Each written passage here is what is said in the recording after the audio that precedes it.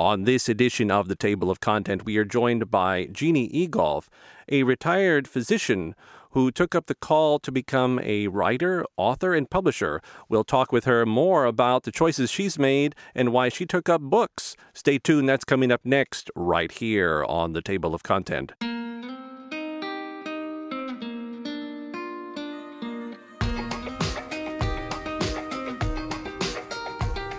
Thanks so much for tuning in to this episode of The Table of Content. I am your host, Albert Saenz, and we have the pleasure of being joined by Jeannie Egolf. Jeannie, thanks so much for joining us. Hi, Albert. Thank you so much for having me. This is a real pleasure. Oh, we are excited to talk with you, believe me. Now, for their listeners, I'm going to let Jeannie give the sort of longer story, but Jeannie Egolf is, if you heard the intro, is a retired internal medicine physician. And she gave up a busy medical practice to be a stay-at-home mom. But not just that. She also decided that books was a path to follow. So she's a writer, an illustrator. She has a children's book series, and she helped co-found a Catholic publishing company that's located out of Central Ohio. So that's the nutshell, but it sounds like there's a whole lot more going on here, Jeannie, and I'd like for you to sort of give our listeners a bit more breadth on that. Sure. I think that intro alone was kind of crazy, right? But the backstory. Just a little. Yes, no kidding. It's like, how do you possibly explain that change to anyone? I don't even know where to begin. I guess I always loved art. I think early on the plan was to go to art school. Actually, even up to senior year in high school, our art teacher was taking us to visit, a few of us to visit art schools. But for some reason, no, I know the reason. So I was a smart kid in class, and I got really good grades. And I think that, I don't know, I was guided by teachers, parents, guidance counselor, you name it. Jeannie, you're going to be, valedictorian or salutatorian in your class. Art will always be there for you as a hobby, but, you could be, and this is, of course, 1989, you could be a doctor or a lawyer, right? That's what every kid around in the 80s, was told. So I wasn't going to be a lawyer. I did really love science. So for some reason, I decided I'm going to be a doctor, right? And a very, very, very long story short, I did that. And I eventually wound up returning to my hometown in Southern Ohio, and I opened an internal medicine practice. Mm-hmm. Southern Ohio is, one of those doctor underserved areas, so it was easy to fill up a practice and be very busy. Sure. But, my husband and I wanted to start our family too. I think I managed pretty well to balance both, 24/7 on-call internal medicine practice for a little while after our first daughter was born. Mm-hmm. At that time, my mom was still living, and she was a great babysitter, of course. Like, how can there be a better babysitter in the world than grandma, right? Exactly. So when my mom, she had multi-infarct dementia, and she really began going downhill quickly with her memory.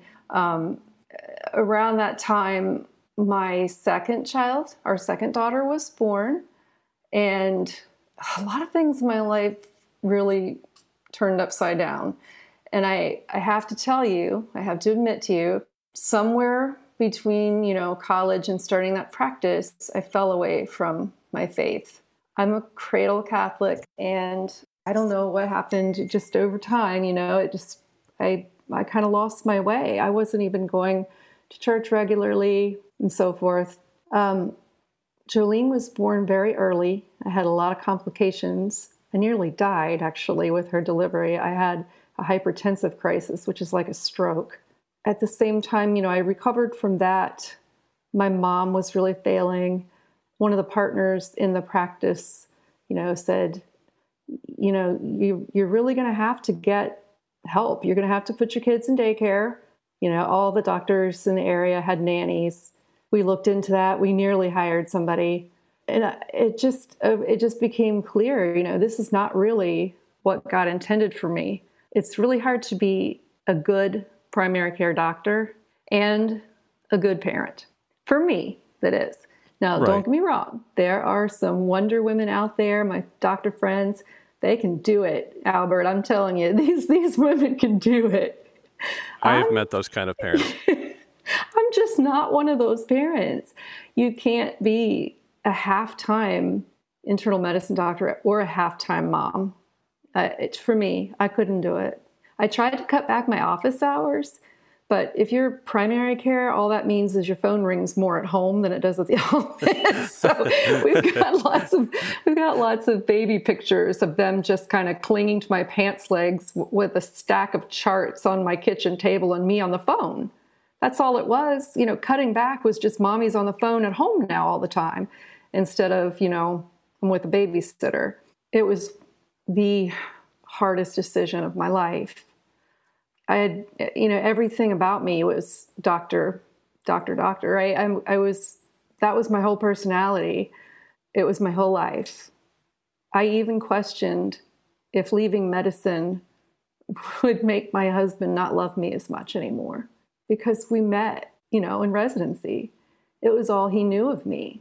It was all I knew of myself anymore. We're talking, I'd been through, 14 years or so of nothing but medicine, because it's completely immersive when you go into the field. And I sat down with one of the partners and, I said, I don't think I can do this anymore. It's not that medicine's too hard. It's just that it doesn't interest me anymore. I know it sounds awful, but I want to be home with my kids. Mm-hmm. Jay and I could not be that the doctor couple who somebody else raises their kids and you never see them. You don't even know them. It just wasn't for us. I don't know how else to put it other than it just did not suit us. We didn't want someone else raising our girls. I understand. My brother, I'm from a big Catholic family. One of my brothers, I was crying to him on the phone about it. Bill said, Jeannie, go home and be with your family. Raise your family. Who does that sound like? It's Mother Teresa, right? It's one of her quotes. If you want to change the world, go home and love your family. I talked with my partner tearfully. He was a male physician. I said, I know this sounds silly, but I'm afraid my husband won't love me anymore if I'm not a doctor. He doesn't know me under any other role. And he just laughed. He said, Jeannie, Jay doesn't love you because you're a doctor. He loves you for you.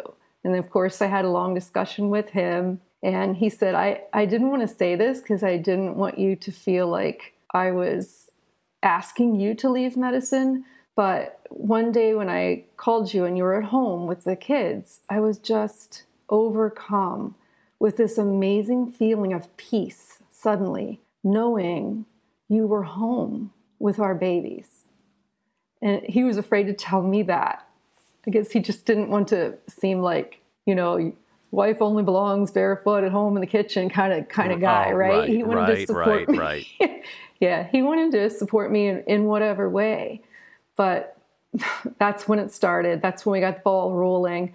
I sent out notices, personal written notices to every single patient that I need to see you in the office. I have to talk to you. And internal medicine, as you probably know, is mostly elderly patients. One by one, I saw each one of them and talked to them and it's like a lot of them knew. They're like, I think that's right. I think you're making the right decision. I'm going to miss you so much, but your babies are only young once. Maybe you'll come back someday, right? Right. And each one of them I saw, copied their chart, called other physicians' offices, tried to get them follow-up, kept charts in my garage for probably, 10 years. And eventually got the fairly clean break from medicine. So that's the first chapter over. Okay, chapter 1. That was chapter 1. Chapter 2 was I have had a wonderful time being a stay-at-home mom. Our oldest, at age 3, began saying some weird things around the house. She kept telling us that she wanted to marry God. Now, remember what I told you.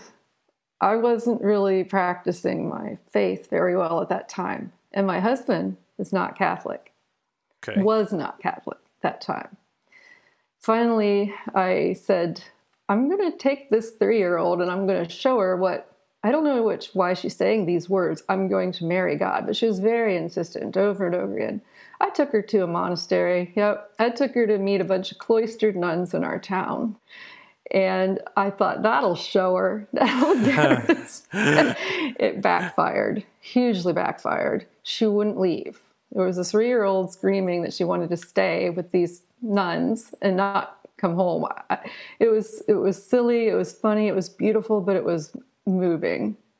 Getting to know these sisters, the Poor Clares, just really brought me back old good memories of my childhood, what it was like to, be with my 2 aunts who were nuns, and just all the family traditions. All our family traditions are centered around the church. And it just gave me a sense of being home again. Jay was raised Baptist. I wasn't really sure how to bring up any of this to him, but he overheard me one night teaching one of the girls the Hail Mary. He asked me about it. And I told him, that's how you teach a child a prayer. You say a line, they repeat it.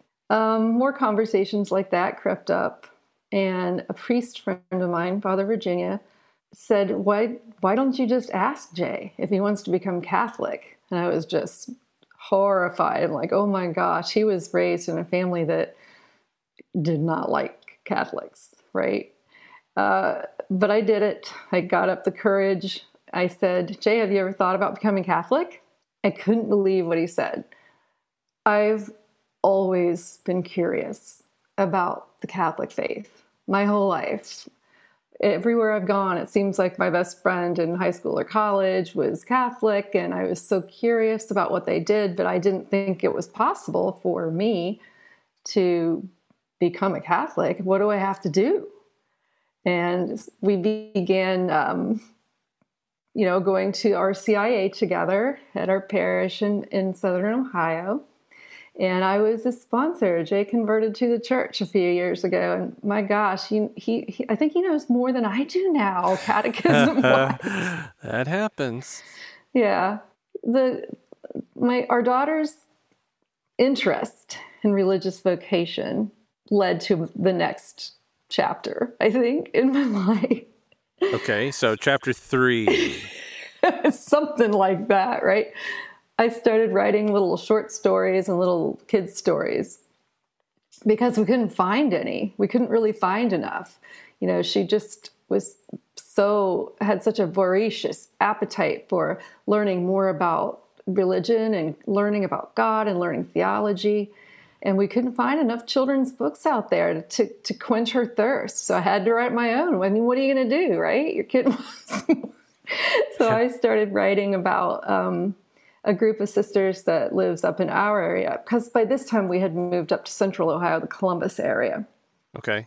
And so that was the birth of Molly McBride and the Purple Habit, the first book in my Molly McBride series.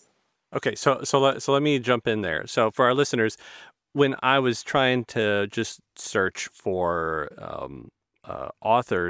Catholic authors, Catholic writers to interview, I found this long list of suggested books and authors, and I saw this book, and it was this obviously a children's book called Molly McBride and the Purple Habit, and I was thinking, oh, this is kind of interesting. I've not seen a book like this before, and then began the journey to track down Jeannie Egolf.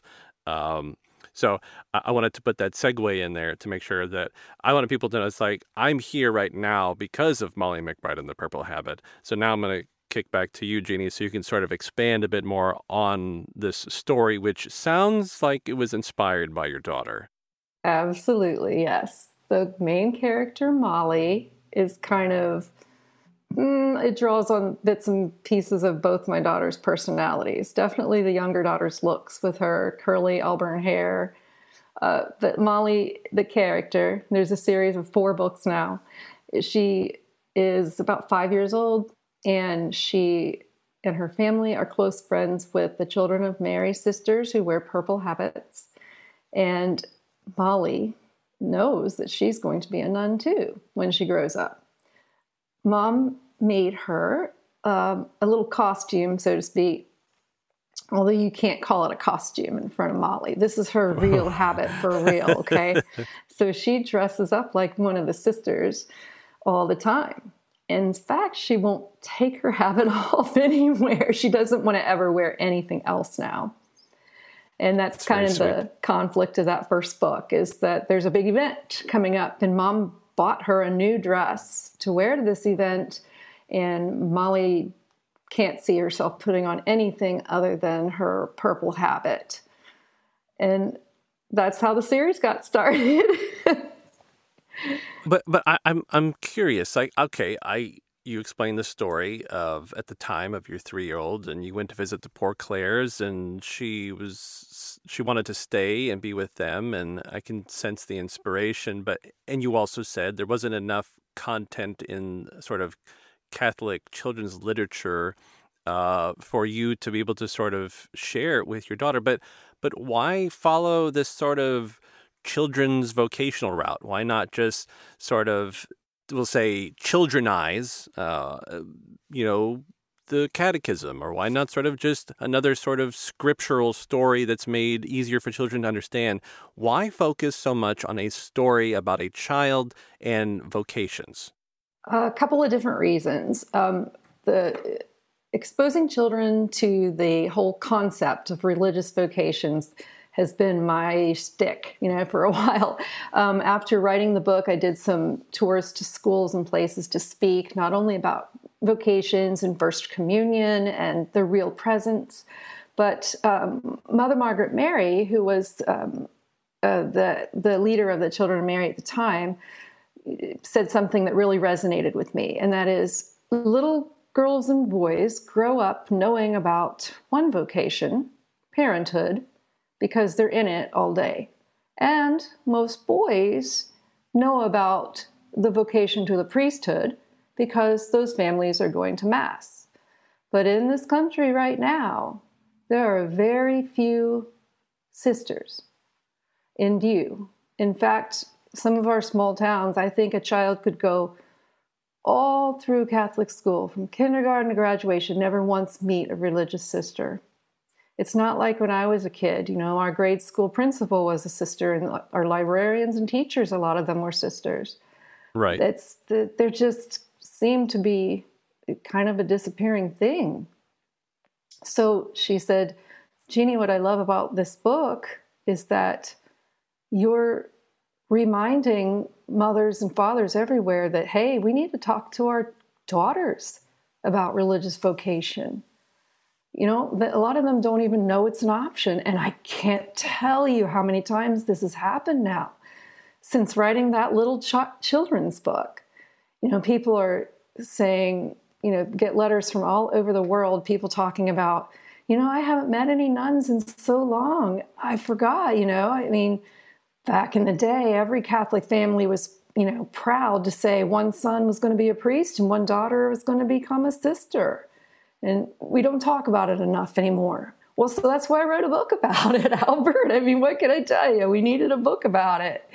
Sure. Yeah. No, that makes sense to me. My wife and I, at one point, were trying to discern, because we were in Western Pennsylvania, and we were thinking, do we need to try to move somewhere where our children can have more time to be exposed to religious life? Because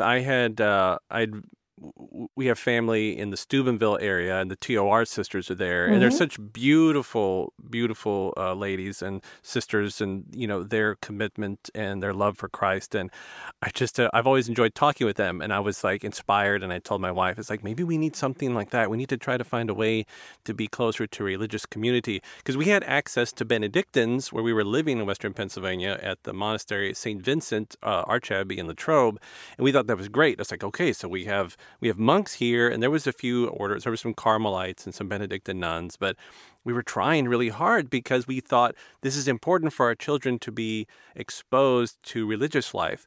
So I agree with you. It's difficult to easily see religious life, especially sisters in full habits, and for your children to see that. So it almost sounds like, who are those people in dresses, mommy? Who are those? It's like, oh, well, that's Yeah. right. You don't get to see them a lot, do you? So I agree with you. My daughter, that's a funny story. My daughter tried to explain to one of her friends at a public school what a nun is. She said, the women who go around in veils.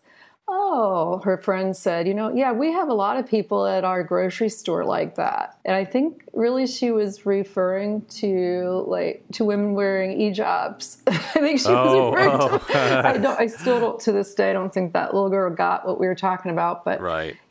Albert, same here. Same here. In fact, one of the reasons we did make the decision to move up to the Columbus area is because our nuns left. Our nuns down in Portsmouth in this small town, they're now living in Alabama. And it was kind of like, what's left for me here? I've sold my practice. The nuns are gone. Jay was in a position where he needed access to different offices throughout the state anyway. And so, we came up to be at a place where the girls could be better connected with the Catholic community. I certainly don't want to tell people, if you're missing out on something, you need to move to a different city. Sure, sure. I understand. But this was the reality for my family, for us personally. It's helped a lot to move to an area where we had more of a Catholic community, for sure. Mm-hmm. No, I agree with you on that point. Now, let's move a little bit into the expansion of your life. So you started just sort of writing some books for your kids. It turns into officially Molly McBride and the Purple Habit. But then apparently you were, we'll say, inspired by God's providence to take that to another level. And you have written and illustrated more, and also, as I mentioned, I believe in the intro, you have helped found a Catholic publishing company. So could you sort of trace that path a little bit for our listeners? Sure. That's actually the second half of the question that you asked me before. Why did I choose to write a children's book that wasn't a retelling of a Bible story, right? So it became clear soon after, I self-published that first book. I need to back up and explain. Soon after that, a Catholic publishing company called Grace Flush Media noticed it and picked it up and contracted with me to make it into a series. From there, our Sunday Visitor bought out some of the books from that company. So the first 3 books are now available from our Sunday Visitor. My friend Erin Brostol and I had just been talking about it for a long time, the publishing process, because she also had some books that she wanted to publish. And she had just this beautiful book, God Made the Moonlight, and she asked me to illustrate it for her. By this time, I'd been freelance illustrating for several different people. And she was having trouble getting a traditional publishing house to publish the book. And I just believed so strongly in it that it was so beautiful. We had so many people read this book and give it amazing acclamations. He said, Erin, I've been through the self-publishing process. I've been through the contract process with 2 different publishing houses. I think I got this. I think I can do this. Sure. And so I just took the knowledge and self-educated as much as I could. And lo and behold, we have Perpetual Light Publishing. And not only did we publish Erin's book, God Made the Moonlight, we started getting letters from people all over the place with kind of the same thing, with more children's books. And you're right. There are tons and tons of Catholic storybooks out there that are, different retellings of Bible stories or catechetical points and so forth. But we just wanted people to know that just because something is a Catholic book doesn't mean it's necessarily a Bible story.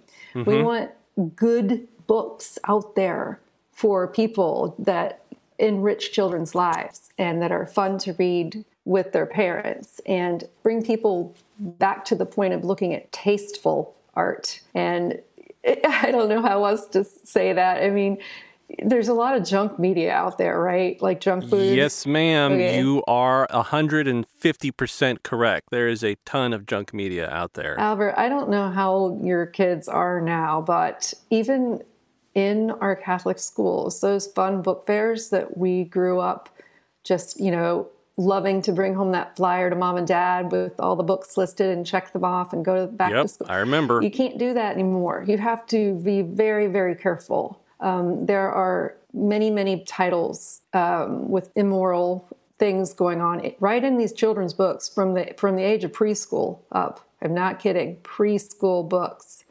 Parents have to be very careful about looking at what your kids are pulling off the shelves, even in our Catholic schools. No, I believe it. I believe it. I mean, let me give you the quick summary of why I believe it. The moment that I walked through Barnes & Noble, which I love to walk through minimally because of the smell and coffee and books, Yes. I was caught off guard when I saw a complete section dedicated, and I've made this point to other people, but I'll make it again here because I think it's important to make. When I saw the section that said teen paranormal romance, and I said, oh my gosh, we have come to this point where we have to dedicate an entire section to this type of book.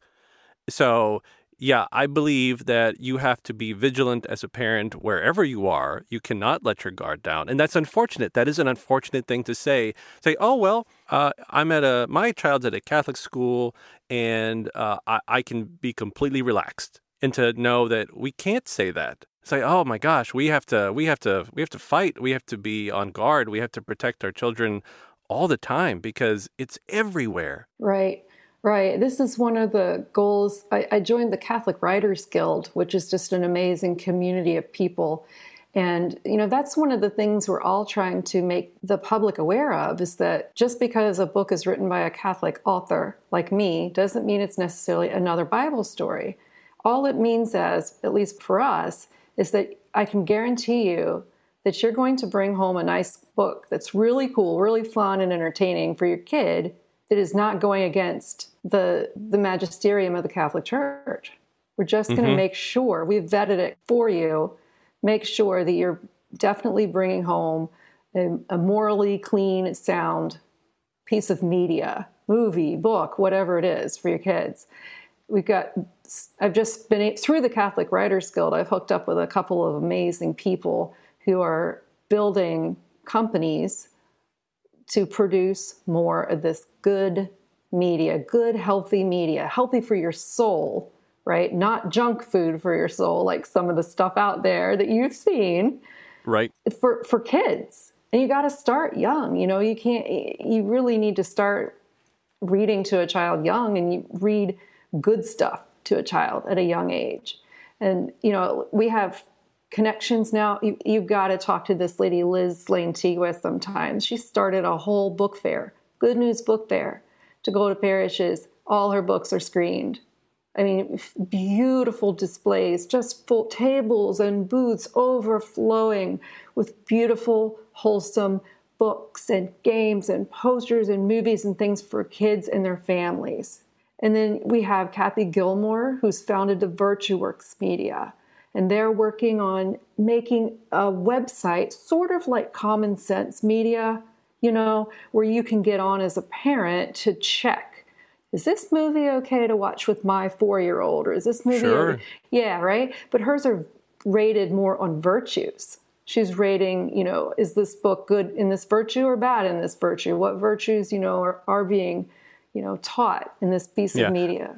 I can't help but laugh a little bit. I'm trying to imagine the current Hollywood sphere having a virtue rating for all the movies that are coming out and feeling like there would probably be minimal to zero virtues. I don't want to say no. There's some good themes hiding in there still, but wow.